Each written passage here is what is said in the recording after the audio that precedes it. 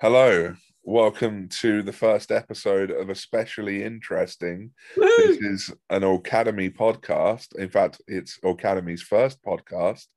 I'm David Gray Hammond, and I'm here with Tigger Pritchard. Yay!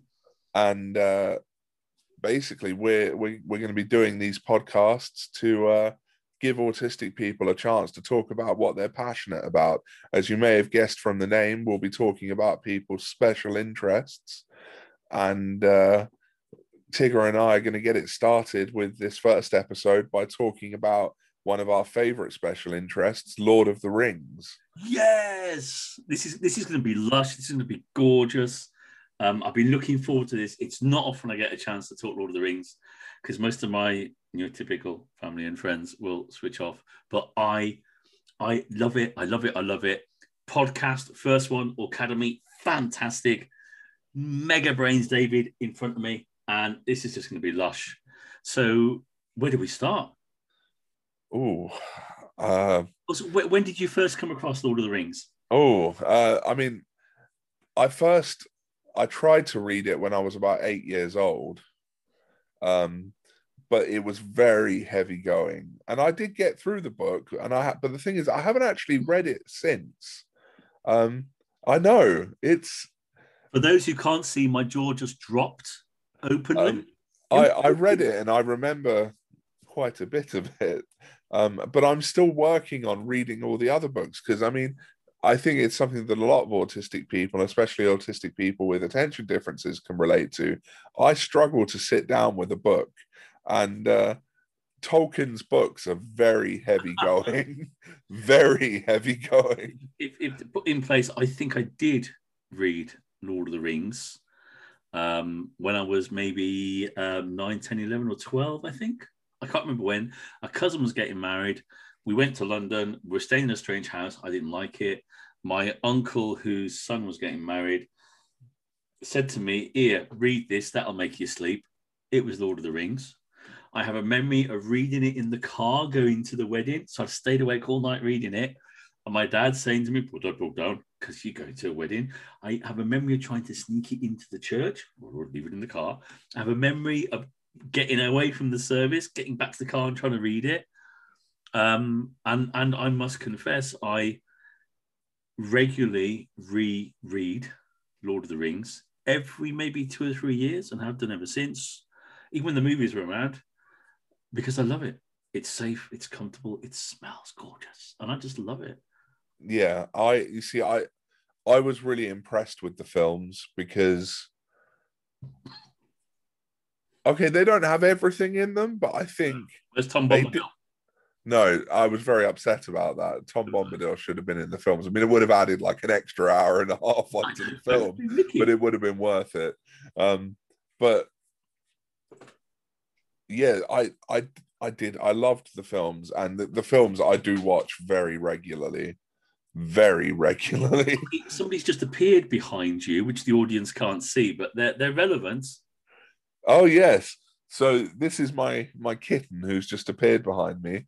Her name is Eleanor, as in Eleanor Gamgee, Yeah. uh, Sam's Sam's daughter, Samwise Gamgee's daughter, and in the other room is her sister, who is called Rosie, as in Rosie Gamgee, who Lush. was Samwise Gamgee's wife. It's interesting. I can't help but think. And by the way, you can't see them. Good to put pictures up because they are gorgeous. Yeah. Um, I feel like there's a I can't help but feel like there's a generational thing going on here. Like I'm the old person with the older knowledge of Lord of the Rings in terms of how I first came across it. Yeah. And you, though, delved into the book, it exploded in your consciousness with the films. I'll be honest. And I have read all the others, Silmarillion, Lost Tales, all the rest of it. Yeah, I've done them. Some are easier than others, I must confess. I actually don't read those regularly. I just read Lord of the Rings and The Hobbit regularly. I must confess, I remember when they said they're going to make the film, not the first time they've made a film. I don't know if you know the others. Yeah, they made an animated film. Was it in the 70s? Yeah, and I used to have that on DVD. Yeah, blimey. And the Beatles wanted to make a version as well, but that got scuppered. But I must confess, when they said they were making a movie, I took some friends to see it, and I fully expected them to go, "This is absolutely boring, blah blah blah blah blah. And when they left the cinema, they were kids, and that was the fellowship. And they went, wow, that was incredible. I went, wow, you've got to be some filmmaker to get that book, to get the essence of what Lord of the Rings is from that first book, to put it onto screen and to make it work in a way that people want to see it that bad. And that, I must confess, I was extremely impressed by. Extremely impressed. I always say that as far as the films go, the Lord of the Rings films are in a category of their own. So I have my favorite film, which is Cloud Atlas, but, but then as well. We're going off tangent here. Isn't it gorgeous? The entwined bit and the stories. Oh God, I love it. Twins with multiverse free and all the rest of it. I'm going to calm down now. She got really excited. We'll have to do another episode. Right, we'll have to. Oh, I didn't know that. It's gorgeous. But the Lord of the Rings films I have in a separate category, which sits separate from my favorite films, because the Lord of the Rings films, I believe, were just done so well that I've never found a film that can top that trilogy. I just don't know of anybody. It's the fact that, and I mean, again, I read Lord of the Rings and The Hobbit and so on. I then listened, which I think I showed you on CD before. There was a Radio 4 series, so I first knew the characters' voices from a Radio 4 series that was extremely famous. I've got it on CD, where the actor that plays Bilbo in the movies played Frodo in the radio series. I thought was a brilliant kind of twist there. I never thought anybody could put it on screen.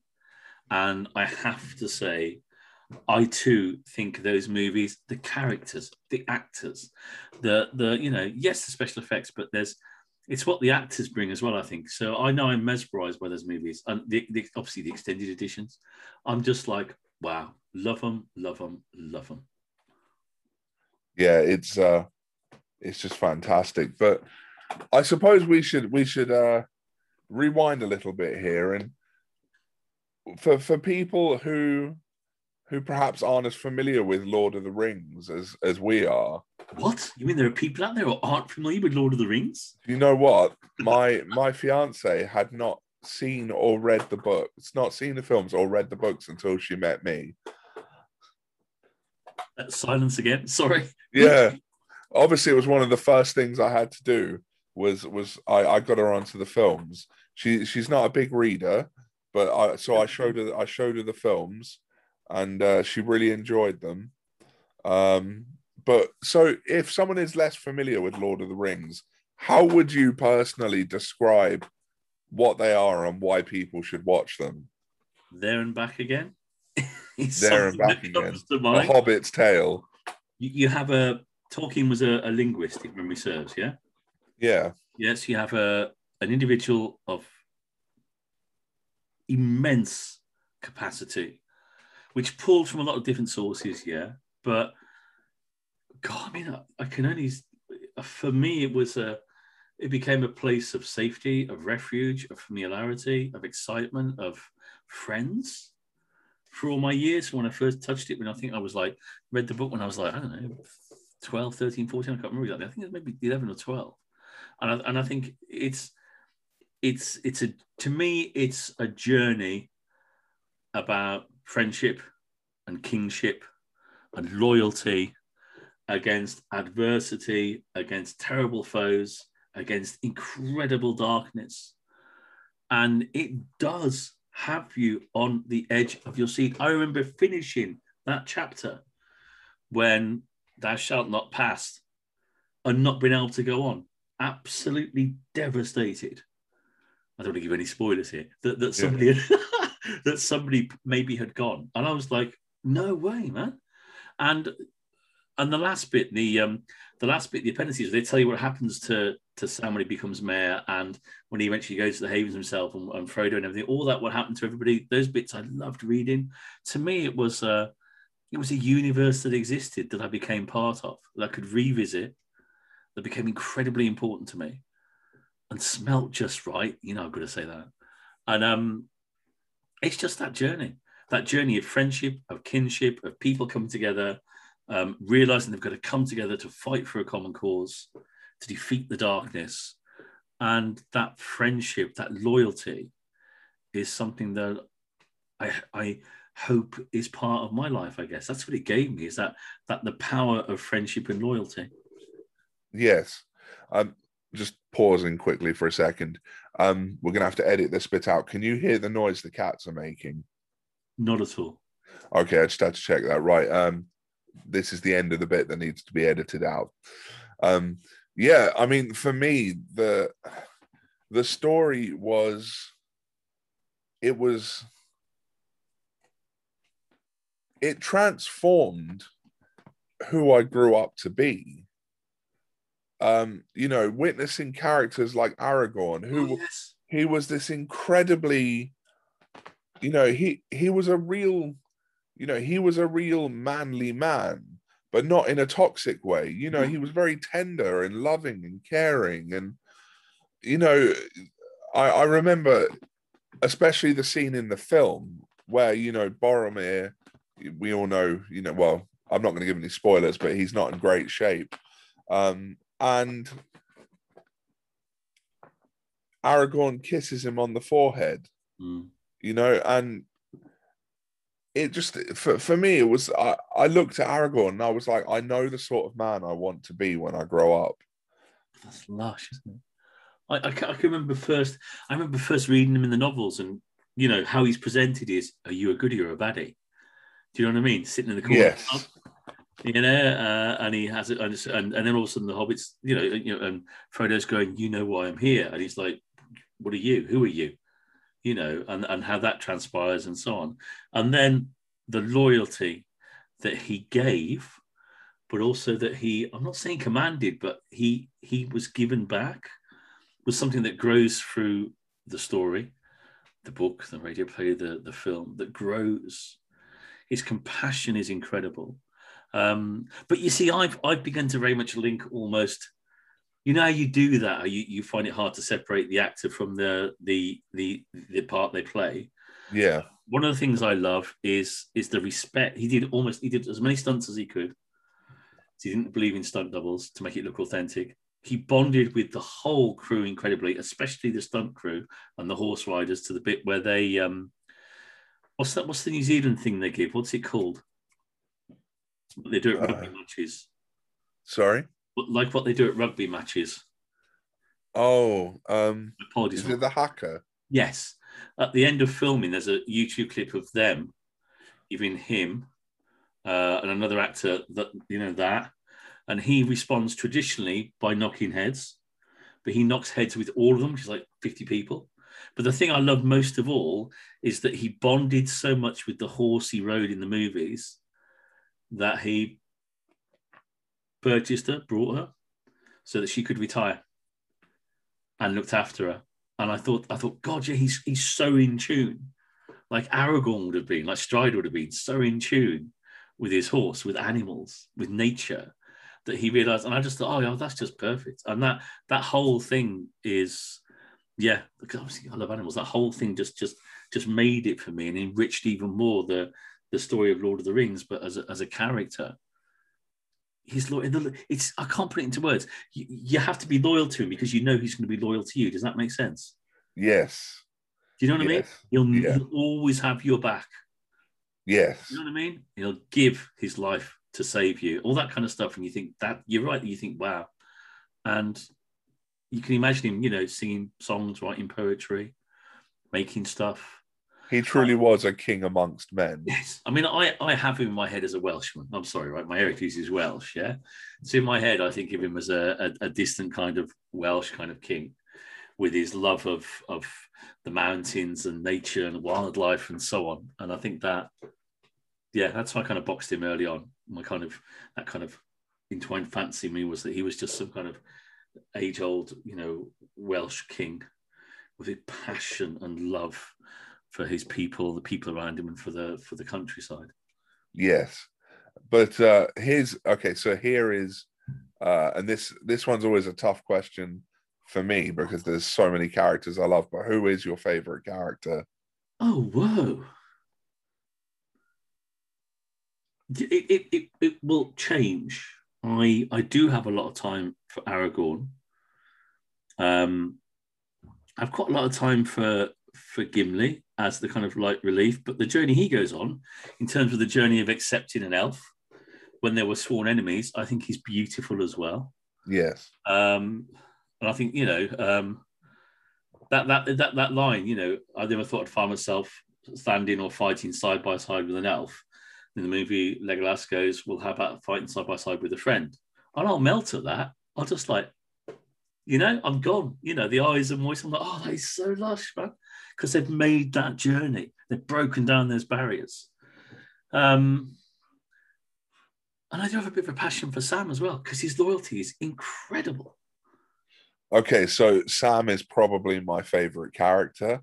Yeah. And I always say to my friends that, you know, if it was just Sam, you know, doing everything, the Fellowship would still be at like 99% strength.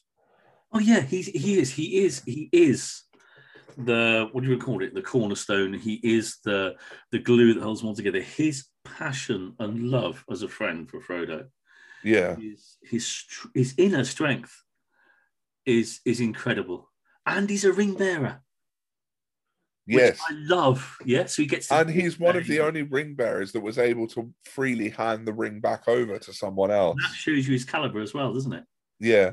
So no, because the other one was Tom. Didn't Tom Bombadil hold it in his hand? Yeah, Tom Bombadil held it in his hand and he played with it, and then he just handed it over again. Yeah, you know. There's a lot. Now I know why the kittens are called. There is his. I know people take the mickey out of it on social media and stuff. His love of Sam, his passion, his strength, his, you know, I'm if I can't carry the ring, I'm going to carry you, and yeah. And you look at those bits and you think, hey, right, that's cool. That is, yeah, no. So I totally agree with you there. I think I'm a bit lost as who I would call my absolute favourite, because I'm a bit mixed up sometimes. But his passion, his strength, his love, his drive, his loyalty is second to none. And I will certainly agree that he is the glue that holds them all together. Yes. Brilliant. But there's another character that actually doesn't get an awful lot of love, and that is Smeagol.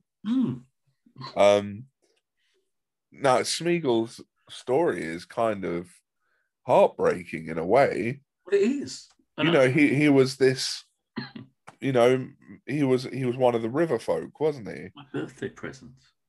Yeah. And and he, you know, they find the ring completely by accident, and the ring just corrupts everything about him. And all of a sudden people are just looking down on him as this horrible creature. But you see how it corrupts, because you see when they do it really well in the movie when Bilbo, you know, wants the ring back, and when one of the Elven Lords, I think it's offered to her, and it's that, whoa, God, no, get it away from me! I've passed the test, but no, I can't touch it. I daren't touch it. And you can tell that what it does is, if you've got an ounce of darkness in you, it will quadruple it and then some. And he didn't have a chance. No. See him laughing, giggling. You know, you read about that bit, you see them, and you know that, you know, and you're right, the ring is evil. So it's going to get you and turn you. And that's what it did.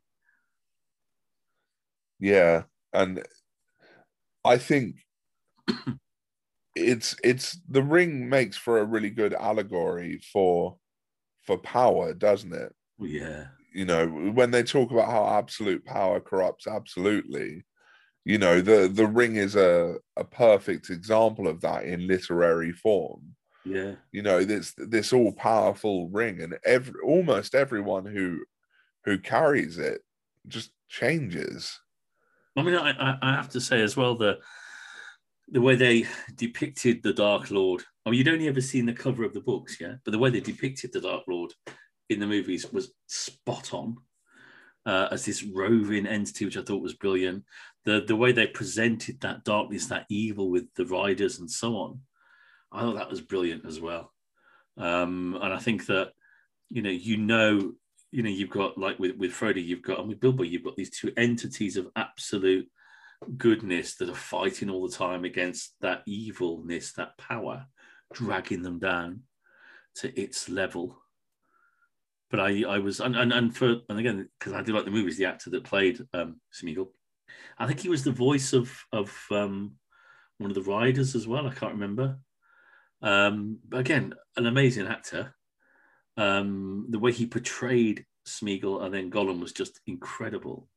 And you do, just like Frodo does, you do feel sorry for Gollum because he didn't stand a chance. The evilness, that powerfulness of the ring over those decades and decades just destroyed him. And I think Frodo's sympathy for Gollum / Smeagol comes from the fact that he is carrying the ring and he can feel that himself. Mm. And I think he thinks to himself, well, I've been carrying this ring, just for a short while, and look what it's doing to me. He had this ring for years and years and years. Like, what, I think Frodo can really relate to, I can see how this happened to you. It's interesting, isn't it? You go back to how Aragorn became a man that you wanted to be. The book for me showed friendship, passion, love, loyalty in ways that I don't think were, when did I read it? It would have been early 70s. You may not have been around then, but in the early 70s, I think was when I first read it. And certainly that idea of, that kind of loyalty and friendship wouldn't have been looked upon, positively then. And I think the reason why I kept revisiting was because I needed to know that it did exist. Does that make sense? Yeah. And I think that it became very much routine, but also some kind of medicated happiness, I could call it, perhaps, I don't know. That would so I was in Mordor. I needed that shine of light every so often, and that's what the book gave me. Those things existed, and no matter how black things were maybe around me, I could believe I was there. I could smell those pages and just get away from what was going on at the time and transport myself into that universe and be so much safer there than I was sometimes in the one I was in, so to speak. Because the book's really, it's the story and everything. It is so important to me as it is to you because it formed part of who I am, which is just, if you think of that for a book, that's phenomenal, really. It is. And the other thing I adore about Tolkien's Legendarium is just how vast it is. Wow. Yeah. I mean, there are books and books and books and letters and notes and appendices. And, he literally wrote, how many languages did he write? See, that's the other thing I love about Morton. Who's the actor that played Aragorn? Viggo Mortensen. Thank you. I can't pronounce names. I'm really bad at it. I find it really hard, let alone spell them. He went to Oxford, didn't he? And met an Elvish scholar and said, "Great, educate me," and learned as much of the language as he could. And you just think respect, because he wanted. I mean, when he did that film in Russia, he spent 4 months living in an obscure area of Russia where his characters must have come from, doing artwork, writing poems, doing a bit of work just to get to know the dialect properly. So that when he used it in the film, he was spot on. And I thought to do that with Elvish again is just fantastic, and it does add richness to the film in my eyes. That respect, and a lot of actors gave that respect. I think that respect, it just gives you that bit more authenticity, passion, beautifulness to the movie. I've got to ask, you adore Lord of the Rings. The movies are great. The extended versions are like the best thing ever. Yeah. What do you think of the Hobbit movies? I like them, but they added in some extra characters. They added in one just to be a love interest. I know. And I was a bit like, why did you do that? Like, you did such a good job with Lord of the Rings. Why did you deviate from that for The Hobbit? The Hobbit, I can watch the Hobbit films. I can watch them, but they don't hold a flame to the Lord of the Rings films. I have to be honest. I love the characters. I mean, look, I'm a Holmes fan, right? So the fact that it had, the Sherlock guys in it, I was like, oh god, yeah, thank you. I love Holmes in any of their incarnations. Absolutely adore it. Books, films, radio plays, everything. So I was in. This is brilliant. I saw the first one and I thought, yeah, okay. And was, I think, on a wave of nostalgia for the original movies.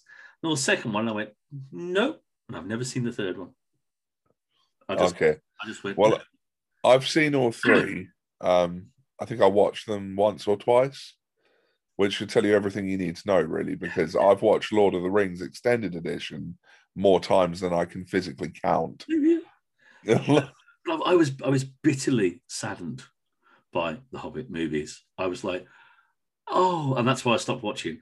I don't want my memory of the Lord of the Rings movie versions to be tainted in any way. Did you know that Amazon are currently recording a Lord of the Rings TV Yes. series? Yeah, I did. Bit anxious, a little bit anxious. I'm a bit anxious as well because they've got to do this well. They have got to do this well. I'm trying to remember when it's set earlier than the Lord of the Rings and the Hobbit, I believe. Yeah, so it deals with is it the I can't say probably a bit of the Dundayan, doesn't it? Yeah. Stuff like that. Yeah. So yeah, no, a bit anxious. I mean, look, we'll have to do one of these as well. If there are any Star Trek fans out there, again, I was brought up on Star Trek, the original series. So when Next Generation came out, I was like, I can't do this. And then I did it. It was like, oh my god, yeah. And then when the movie came out, the Calvin timeline, my daughter dragged me to the cinema saying, it's good, you'll like it. I was like, I don't want to go, I don't want to go. In fact, no, I didn't go to the cinema to watch it. We watched it on DVD. And she went, it's good, watch it. And I was like, oh, I was so scared it was going to be bad. And I feel a little bit like that about the Amazon stuff. But I have been proved wrong before. I'll be really happy to be proved wrong again. I've got to say I'm more Team Star Wars than Team Star Trek. Well, you see, again, because I'm that old, I was there in the summer of 1977. I'm not going to ask you were born. I'm just going to cry if I ask that. But I was there in the summer of 1977. I can remember the newspapers with the spreads, the magazines. I remember buying the book and reading it when I went to see my 9. That's Welsh grandmother in Stoke, and taking the book and reading it there for the first time. I remember watching the movie.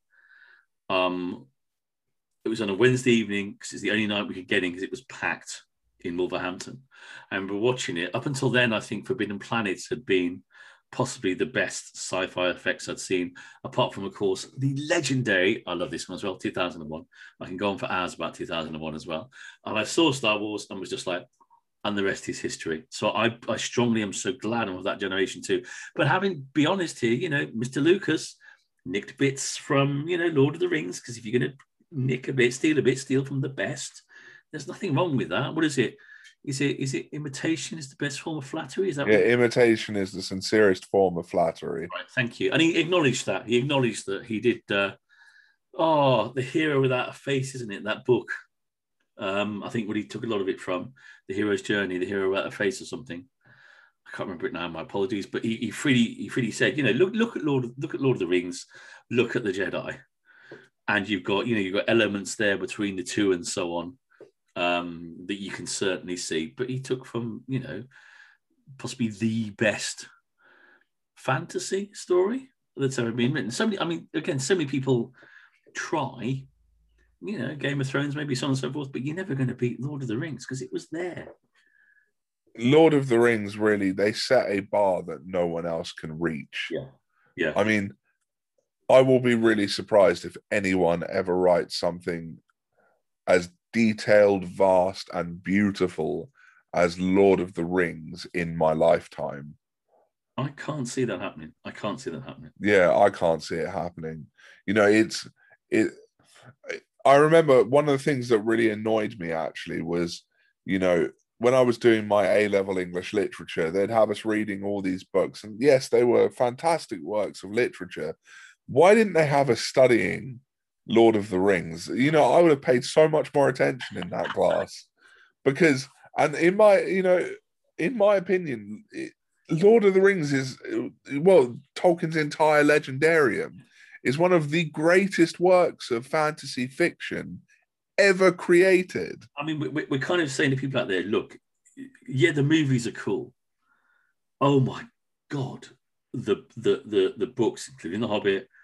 The others are a bit complex, but I do like them. Tom Bombadil's and the Book of Lost Tales I quite like, and so on. But Silmarillion, a bit hard going. Book of Lost Tales, really hard going. But the Lord of the Rings trilogy and The Hobbit, if you can read those, it will smell absolutely perfectional. There's no other way to put it. They are brilliant. And again, I say to the movies themselves, Peter Jackson, so on and so forth, that is a once in a lifetime, I think, skill to bring all that together, to get it onto the screen. I think that itself was a rarity. It had been tried before, and it was a cartoon, I think, that just covered book one, if memory serves, and it was an animation. It was all right, but what they did with the movies, I never thought they could do, because they needed the special effects, but they brought together the right people, the right actors, and I love the bit that they had Bilbo played by somebody that had played Frodo back in the 80s, yeah, and I thought that was really respectful too, and I think it was almost it's like the original trilogy of Star Wars. Sorry, I'm not really with the prequels. But we better not go there. But that event of those movies, to me, I think was just, I'm so glad I saw it in the cinema. I'm so glad I was there then, like I was there with Star Wars, because I don't think that's ever going to come again. It was perfection, just at the right time to turn those gorgeous books into those three movies. It was just wow. It's astounding, really. I mean, and enriched our lives incredibly. So we better finish on something fun. So you asked me a question, which was about character. I've done the Hobbit question, which I was really nervous about asking, I must confess, because I thought, because the prequels in Star Wars, forget it. Sorry, little bits here and there, otherwise not really. I am that in middle trilogy guy, and I think always will, because that was my generation too. But in the films themselves, do you have any one scene, apart from maybe the scene with Aragorn and Boromir, that makes you go, oh, that you love, you've rewound, you've watched more than once, maybe especially? Is there any one scene that just grabs you that you can remember? Or is it the scene you just said? I think it's difficult to choose, but there's a couple of scenes that come to mind.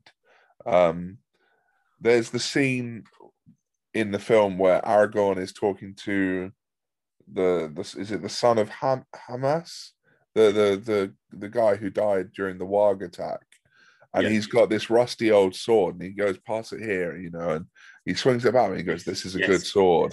And like, he's taking, because this child is terrified, this child is being forced to fight against like 10,000 Uruk-hai, and he takes that child's sword, tells him it's a good sword, and he reassures him. I love that. The other one I love is the speech from the Battle of Pelennor Fields. Sorry, you can't see my arms are just gone up in the air like mad. Oh my god, the hairs will go on the back of my neck. Oh, well, yeah. Wow. It's fantastic. Those are probably two of my favorite scenes. There's that gorgeous bit as well when the voice of Sauron comes out, and he's just thrown the is it Mithril chainmail of Frodo's upon the floor, and Gandalf picks it up, and you see Gandalf's face, and he walks around. He goes, "What is this? King with a paltry king with a broken braid or whatever." And he chops his head off.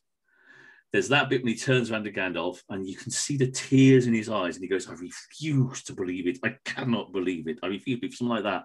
I'm like, oh, but the bit that will get me every time, just like a bit in Avengers, which is a similar moment, is when he looks around when they think, oh, it's gone. Look, I'm going to go now. It really gets me every time when he thinks all hope is gone, and he turns around and he goes, for Frodo. Yeah. And he launches. Yeah. I can't believe I didn't mention that scene. Yeah. That is just like, for all they know, they are charging into certain death. I know. But for Frodo, they do it. They take on the entire strength of Mordor for Frodo, and it's just, even now my hairs are starting to stand on end. My eyes have gone and everything. That bit I can watch again and again and again. That bit I've watched in dark moments of my life. That bit I have watched to give me the strength to do things I may not have liked to do, like work-wise or something in the past or so on. Just the beauty of that, to me, that the power, the strength, the loyalty of that king is like, and then they just go, yeah, and it's just like phenomenal. But watching our time, I think we'd better. We could always do Lord of the Rings Part 1, Part 2, Part 57, Part 63, Part 94, and Part 146 because we could, I think, really easily. So should we mind our awesome audience about these podcasts and what we'd love them to be. So we're going to call them Especially Interesting. Yes. And we're going to talk about autistic people's special interests. We're going to invite autistic guests on. They're going to come and info dump on us. Yes. They're going to tell us all about their special interests. We're going to learn some stuff. We're probably going to develop some new special interests. It'd be lush, wouldn't it? And it's going to be amazing. And I really hope that, you know, people can, you know, come and listen to each episode and come away thinking, I learned about someone's passion today. I mean, to me, you know, both of us, I mean, we're putting this out as a podcast, but that bit where we mentioned for Frodo, we were both so alive during that moment, so touched by a range of emotions, so passionate, so focused. It was one of those perfect moments that smelt incredible. And that's what I love when I listen to people talk about their passions from friends I've made via Academy and so on, is when you just see some kind of a light. I don't know. It smells right. It's the only way I can describe it. It's so gorgeous. So it will be David and I getting quite excited, I think, at times, listening to people's passions and joys and learning and growing. So this is lush. This is an Academy podcast presentation with David and Tigger. Yes, we've been David Gray Hammond and Tigger Pritchard with Academy. And we hope you can tune in to the next episode. Yes. So stay safe, be cool, everybody. David, I'll see you on the next one. This has been lush as ever and totally smelt right. And really, you know, I could go on about Lord of the Rings for decades with you because it's gorgeous. So goodbye and take care, everybody. Take care. Bye. Bye.